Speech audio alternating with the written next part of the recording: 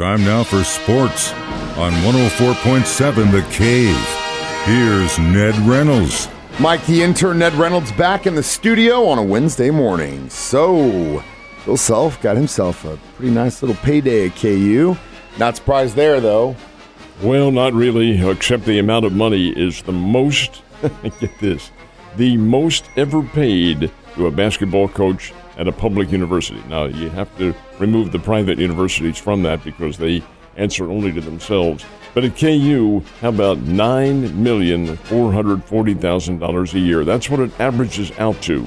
Now, that won't mean that's what he gets every year, but it'll fluctuate one year over another, but it averages out to over $9 million. And that's the most ever paid to a basketball coach at a public institution. Certainly KU is that. Evidently, the university thinks that he's worth it. He has 567 wins, and of course the national title in 2022. Man is really a great coach and a really good recruiter, and he has a good recruiting staff. Look at the people they get in him. My goodness sake. He's had everybody. Most recent NBA Most Valuable Player, Joel Embiid of Philadelphia. He's a KU guy, and that's just one example. They've had so many others, dating back to the days of Clyde Lovellette and Wilt Chamberlain and people of that caliber.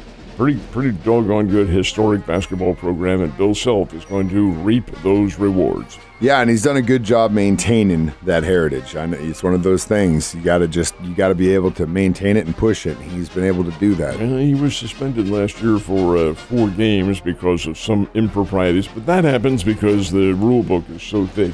You can't avoid breaking the rules somewhere. And sometimes I'm sure he's not the only one doing it. World Series games did not have great ratings at all this year, did they? No, they didn't, but they did set at least a precedent for the times of the games. The World Series games averaged out, this is the Arizona Diamondbacks and the Texas Rangers, averaged out to 3 hours, 1 minute. Now that's more than what the regular season was. And the reason is because Major League Baseball has come to the agreement with the TV networks that they can have more time for commercials. So the breaks are a little bit longer, but nonetheless, 3 hours, 1 minute. And considering the fact that the whole situation has changed, that's about 20 minutes less than what the World Series games have been. Have to get the money paid, you have to get the bills paid. They're very expensive, so that part of it is understandable. Regular season games down to about 2 hours and 30-some minutes, and that's a big help.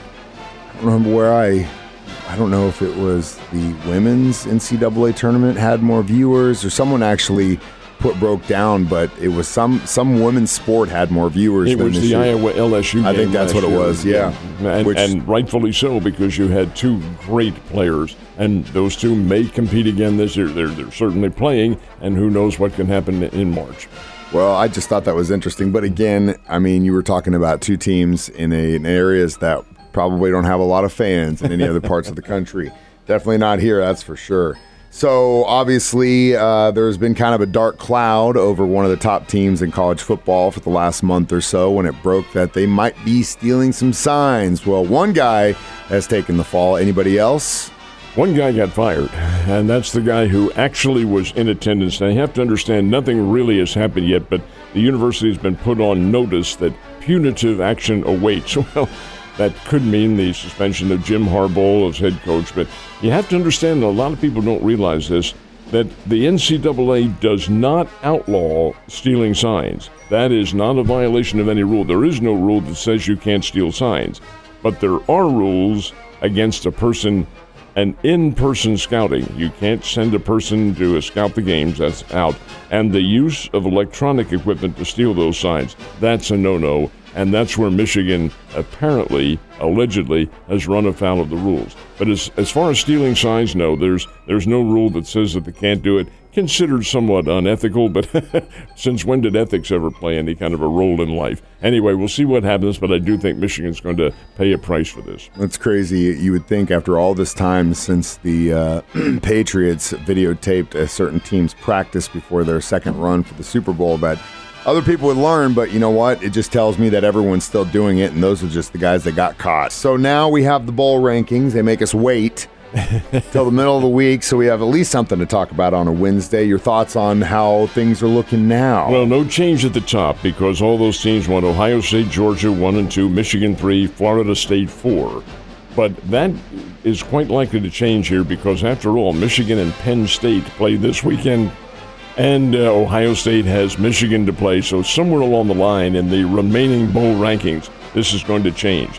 You have Washington 5 and Oregon 6, and both of them are just waiting to take over. Now, much of the focus here fell on Missouri.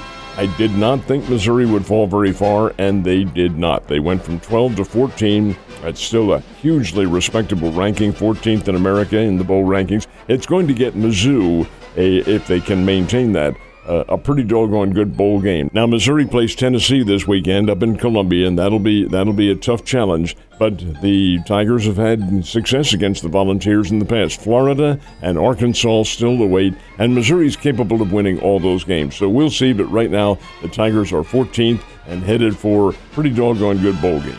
And so are my Missouri State Wildcats. They're still in the top 25, right there at number 25. And I know it would have been a lot higher up in the list had they won that game in Texas, which was close, but giving them that kind of a game kept them in the top 25. And they'll get a good bowl game out of this, too. Kansas State's a very good football team. Yeah, and I like the future. It was kind of shaky when we lost arguably one of the greatest college football coaches, in my opinion. Now, looks like the future's looking good. Ned, we got the NFL Power Rankings after their showing in Germany. Where are the Chiefs at? The Chiefs are in third place. Now, this is the NFL. There's so many power rankings. ESPN has one, and USA Today has one. They're all subjective, but the NFL one has Philadelphia ranked number 1, and why not? They have an 8-1 record. The Kansas City Chiefs are in third place behind the Baltimore Ravens. Suddenly, the Ravens have engendered quite a bit of respect for their defense that they're playing. So that's the 1, 2, and 3. Philadelphia, Baltimore, and Kansas City. I think it's all going to change somewhere along the line because, of course, Kansas City and Philadelphia play each other in the next game coming up on November 20th. Both teams are coming off bye weeks, and that will help. I think you'll see the teams at as full strength at this time of the year as they can possibly be. And the Ravens have had some interesting games. The one thing that kind of blows my mind is they were able to hold the Lions to 6 points and beat them by 38-6 after the showing in Week 1 for the Chiefs. That kind of gives me a little bit of pause. Luckily, we don't have to face them in the regular season, but there's a chance we might see them in the postseason. Oh, yes. So we'll see how that plays out and shakes down, Ned. Last but not least, we have the Bears and Lady Bears in the regular season as well. When do they see action again? The Bears will play again next Monday night here in town. They play Oral Roberts, and that is a significant basketball game. Oral Roberts was a Cinderella team in the NCAA last year and went a long way and gained a lot of respect coming out of the Summit League. Bears will play them. That will be tough. And the Lady Bears will play again a week from tonight. They will play St. Louis University, the Lady Billikens, up in St. Louis. And then the teams head to what's interesting, because there will be some other games before then, but the fact is they're both going on some vacation trips. The Bears found this to be very interesting, Mike, because Florida Gulf Coast played Indiana last night in Bloomington, Indiana. This is the Hoosiers out of the Big Ten and a team that's highly respectable. Indiana won 69-63. The Bears will play Florida Gulf Coast in the Virgin Islands in about a week and a half or 2 weeks. Anxious to see that one. Florida Gulf Coast is very, very good. I think the Bears are too. We'll see what happens. Ned, you have a wonderful Wednesday, and I will see you tomorrow, sir.